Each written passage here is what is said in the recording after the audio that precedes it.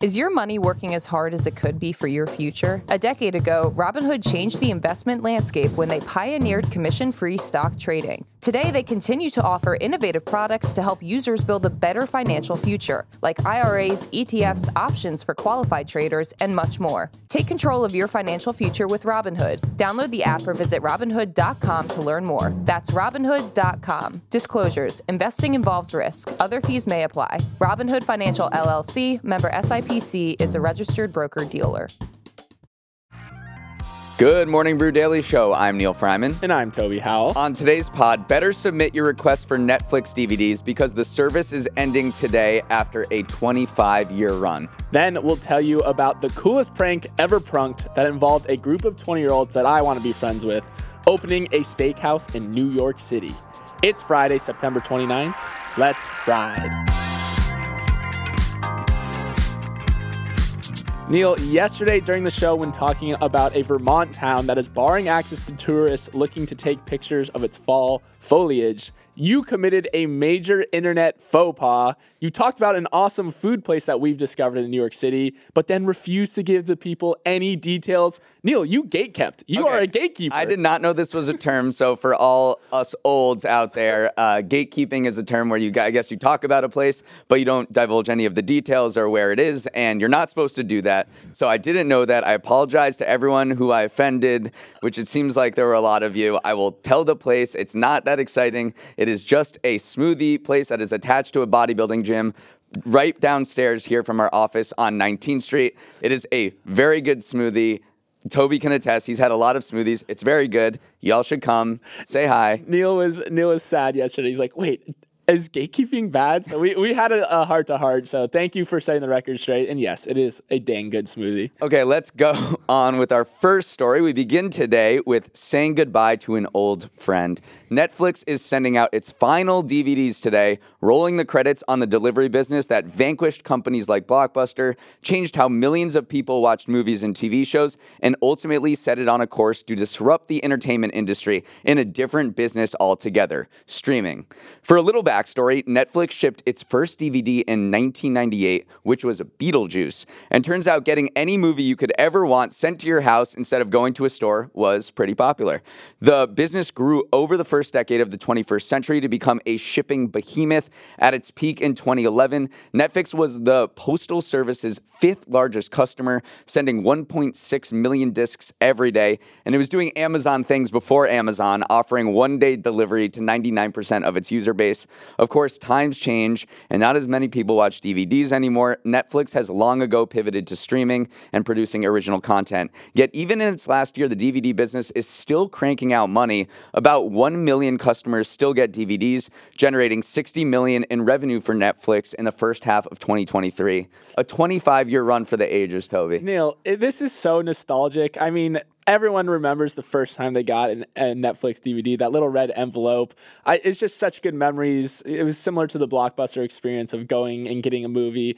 It replaced it, and now it's ending. So I definitely had some nostalgia thinking about this story. But also, digging into the operations side of this business was crazy because in the beginning, they did it much like how you'd expect, where they were hand stuffing all the envelopes, which is just wild to think about at this point. I mean, they did that until 2002. So it launched in 1998. They were still hand stuffing envelopes 4 years later, but then they finally automated the process. And the automated process is really cool as well. It was one of the first times that machine learning actually came into play. And the reason why machine learning was such a big deal is one of the big issues for Netflix was obviously scratched or damaged DVDs. And that's a horrible customer experience if you send them a scratched DVD. So they needed some way to identify which DVDs were damaged and which ones weren't. And one of Netflix's chief technological officers said, we literally built the first machine learning algorithm in order to identify these DVDs. And they said it worked really well, dropped reports of these 22%. So it is interesting to see how you go from hand stuffing an envelope to building machine learning algorithms in the span of 5 years. What struck me was the parallels between this DVD service and the streaming service that Netflix eventually made its way into. I mean, it's kind of the same thing when you think about it, just a different mechanism for watching movies. It's straight direct to consumer. The recommendation engine that Netflix used for DVDs, finding DVDs for people, also laid the foundation for the recommendation engine that you see when you open up Netflix every day. So I think these things are more intertwined than you may think on the surface, and one easily led into the other. And when Netflix started its DVD business, Reed Hastings, Mark Rudolph, these guys who started it, knew that the DVD thing would be temporary, which is why they named it Netflix. And there were some other names that they went through that they decided wouldn't ultimately be what Netflix was, because they had this grand vision straight from the outset.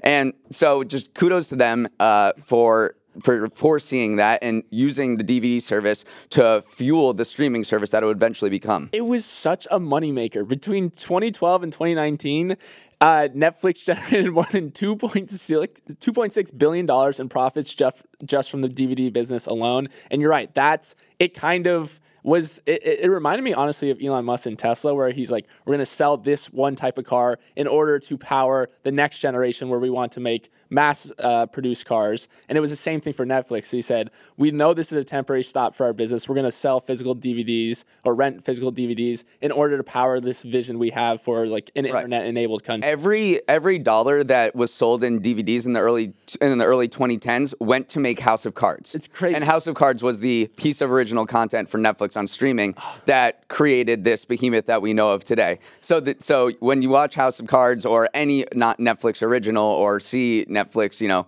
stream anything, it's because of this DVD business fueled all of that development, because creating content requires tens of billions of dollars, and the DVD service kind of spurred everything. Shout out those little red envelopes. All right, Neil, let's move on to our next story, where we have someone pulling a reverse Netflix and moving from software into hardware, and that someone is OpenAI. According to multiple reports, OpenAI is in advanced talks with both former Apple designer Johnny Ive and SoftBank's Masayoshi Son to launch an initiative to build the, quote, iPhone of artificial intelligence. So who are those two names that I mentioned? Masayoshi Son is the CEO and founder of SoftBank, aka the man behind some crazy venture investments with his $100 billion vision fund that incinerated money in some cases, most famously in WeWork. He's certainly not afraid to pour boatloads of cash behind one technological trend or the other, and the rumor is he's providing up to $1 billion in funding to bring this product to life. And the other is Sir Johnny Ive, who's about as legendary as they come in terms of hardware designers. He was behind pretty much every iconic Apple product you can think of. The original iMac, iPod, iPhone, and iPad were all born from Ive and his teams. So this is about a duo as you can pick to try to ease your way into the hardware space. But Neil, say it with me, hardware is hard. Do you think OpenAI can pull this thing off? Do I think they can pull it off? Sure, I don't know.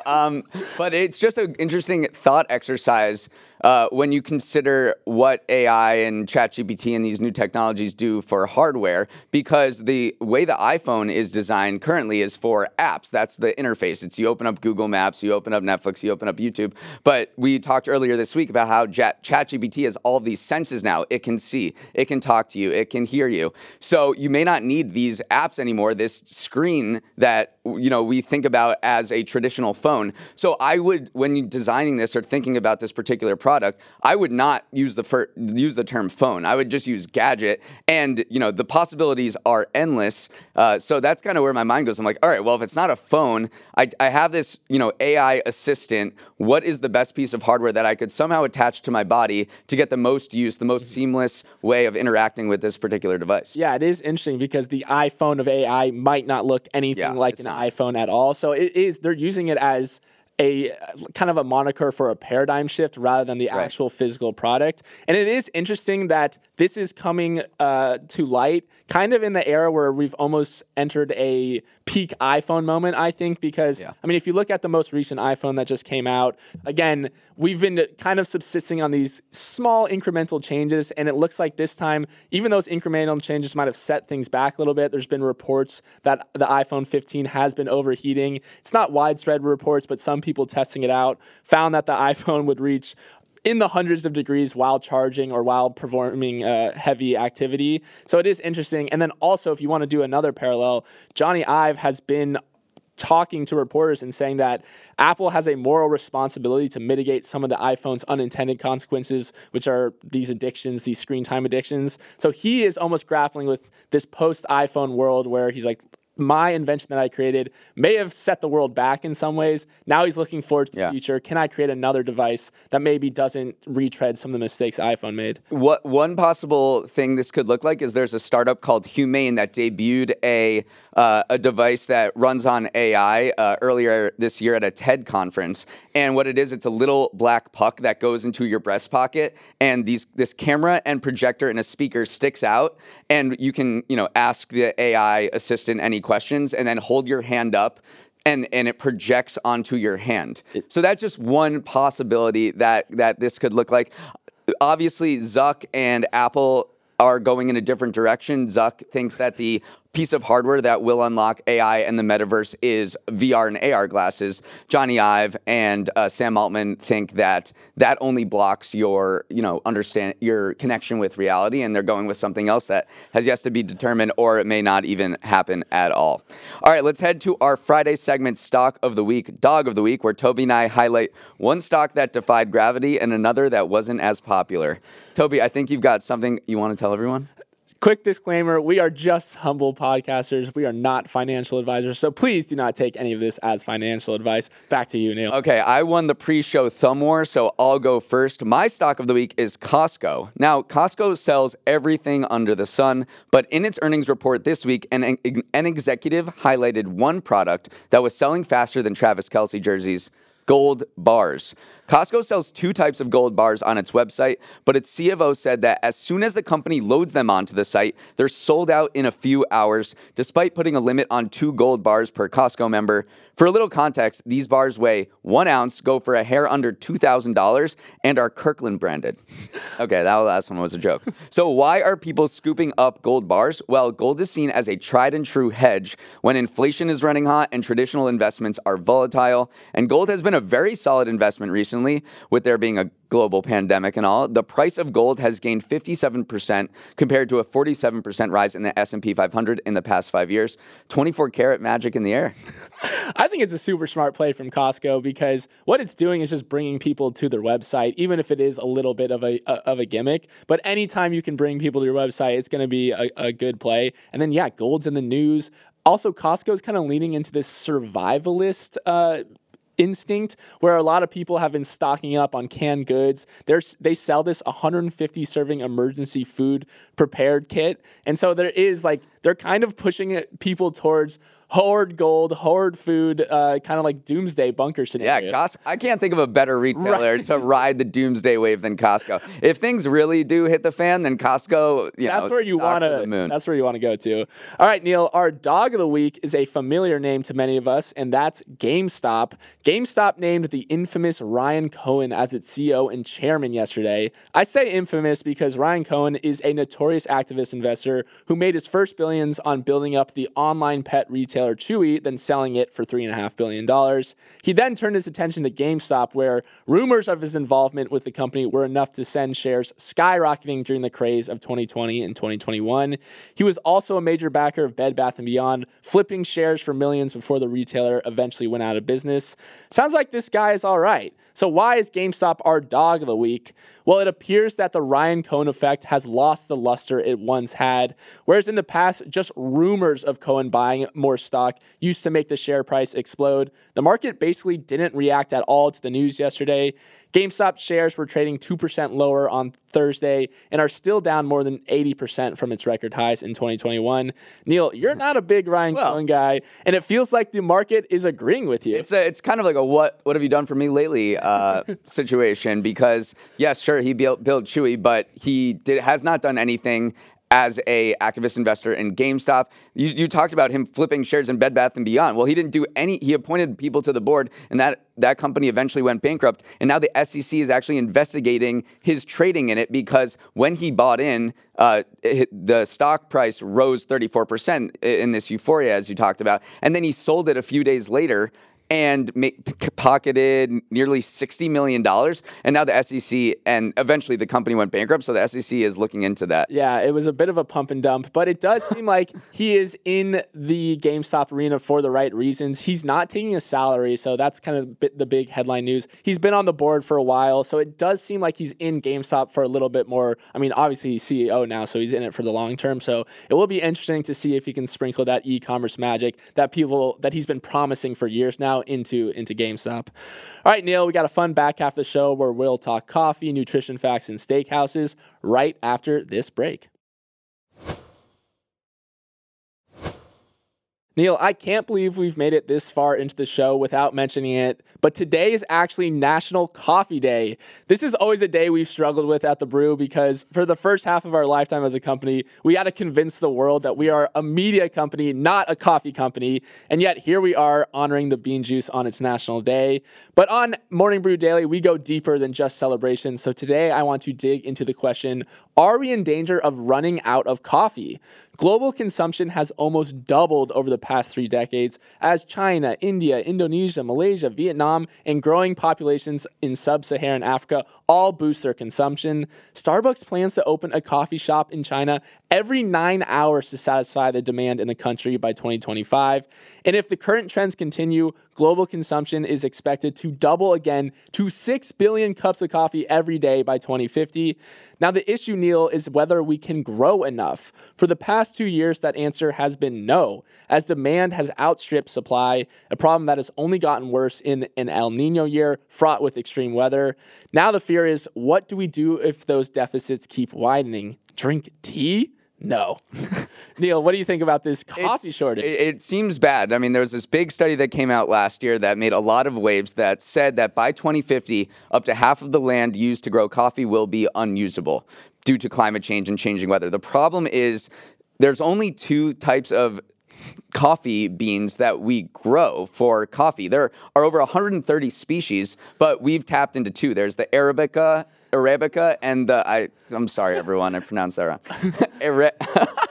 Arabica and Robusta. Arabica is seen as the tastier one, and it accounts for 60 to 80% of production. The problem is this bean is so fragile. It is endangered. It can only grow in like the most perfect temperatures, the most perfect climate, and obviously that's changing. So huge swaths of land that have been used to grow coffee are becoming unusable to grow coffee, and the millions of people who are working in coffee plantations in these countries are saying, look, this is just not worth it for me. I'm not reaping any of the profits from the increase in global consumption, and there's all these pests and fungus and climate change is just wreaking havoc on my crop. So I'm just not even going to stop growing coffee anymore. So it's going to lead to these devastating supply shortages, it seems. Yeah, you mentioned the way coffee is farmed. Over 25 million farmers across the 50 coffee belt countries, which accounts for about 80% of production, 80% are these small producers. And so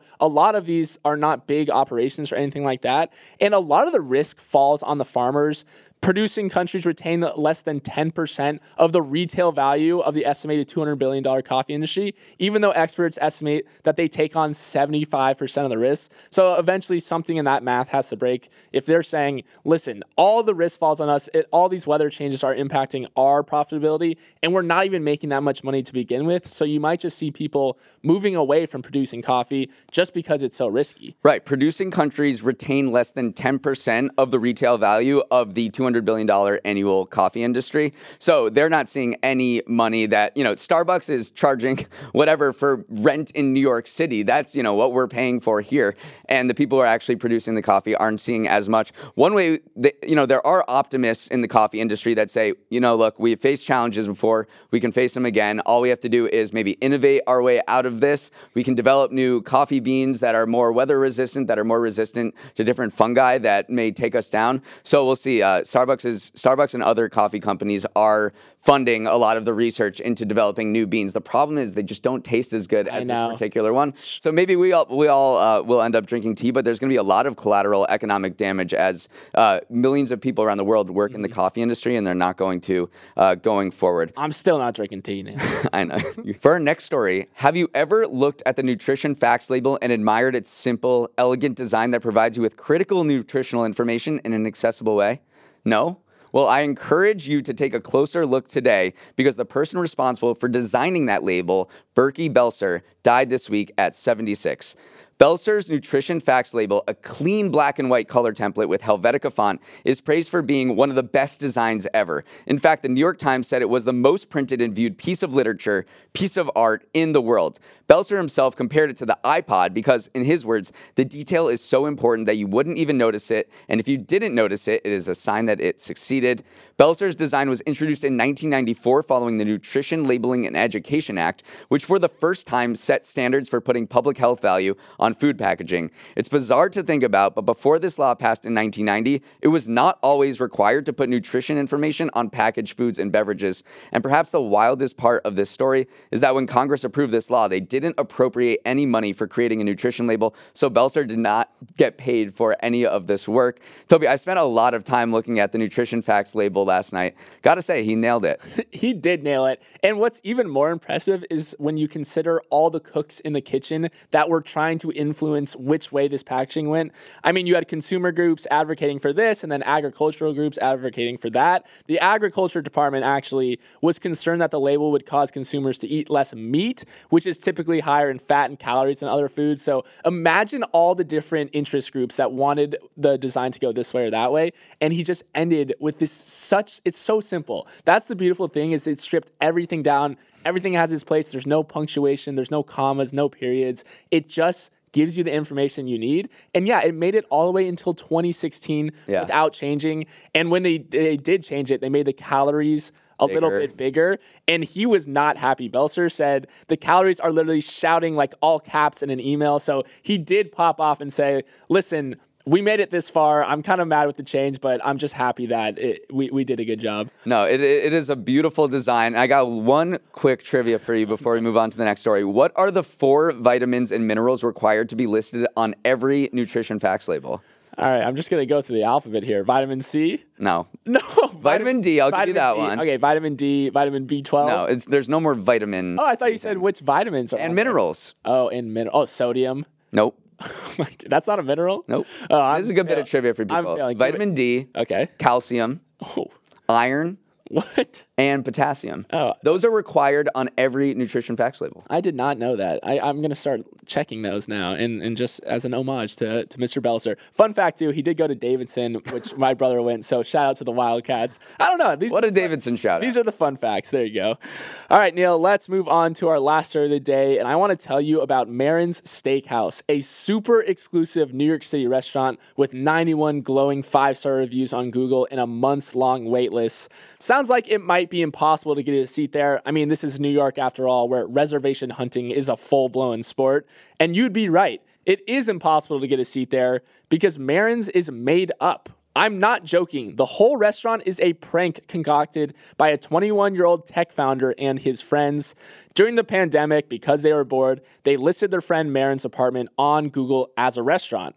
The joke progressed, and they added a website, wrote some fake reviews on Google, and finally added a phone number. But then the phone started ringing. People wanted a reservation. So for one Saturday night earlier this month, they decided to go all in on the bit and actually turn Marin's into a real restaurant. They informed people on the wait list that they had earned a table, decorated a location in the East Village, and actually hosted a full-on pre-feast steak dinner priced at $114 and cooked and served by him and his friends. Neil, there are so many other subtle details that this group prepared in order to pull this thing off. But man, this story is just awesome on every level. It's so funny. Everyone should read articles about it because it will make you cry tears of laughter. I love the effort that they put in. They went to other steakhouse and quizzed the servers and the cooks there about what went into it. Probably my favorite detail is when you walked into the quote unquote restaurant, there was a lobby with pictures of Marin with various people that he had served over the years, and it included Albert Einstein, Marilyn Monroe, 1920s mobsters, Obama, and JFK. And he told the New York Times in an interview, I would recommend suspending your understanding of linear time. So it's just these little details that show that this group of people is just super smart with it and just kind of went all out in the bit. I loved also the meal came with a glass of milk, and they said that the milk is intended to represent the bovine life cycle. And it's so funny because their menu was also created in a circle. So they were trying to add this element of a bovine life cycle to it all. They staged a fake proposal in the restaurant, which is another one of those classic things that you see at a restaurant. The music, too, was violin covers of pop hits. And at one point, they played the Curb Your Enthusiasm theme song. They had fans outside, Drake fans outside, just to imply that Drake was in the restaurant. So there were so many small details where they just said, wouldn't it be funny if we put Drake fans outside the restaurant? So funny to me. So people might be wondering whether the patrons realized what was happening or not. And it does seem like over the course of the night with the fake proposal and the chef being seen with Obama and Marilyn Monroe, decided that, they were like, maybe something's up. It seemed like the overall, even if they did understand that this was part of a prank, they still enjoyed the night. They were like, oh, this is pretty wholesome. Yeah. There were a few people who were complained and threatened legal action. Yeah, one couple threatened legal action. That was where my first reaction is that, are you allowed to do this? They did get the requisite. They got a 1-day liquor license. Yeah. They got a food service license. So technically they are covered. But if you went in and you saw in the kitchen, it's just a bunch of 20-year-olds cooking your steak back there, I'd be a little nervous. That's what tipped people off the most is the amount of staff because they had 65 people working there, and everyone knows the margins in the restaurant industry are pretty slim. So you don't go to a restaurant where there's 65 people working. My biggest regret is this. It happened very, very near to my apartment. I could have gone, and I missed the opportunity. So, Marin, if you run it back, hit me up, please. All right, that is our final show of the week and of the month of September. Have a wonderful weekend, everyone. Toby and I will be watching the Ryder Cup. It is not looking good for the U.S. so far at all, so we got to pick it up, boys.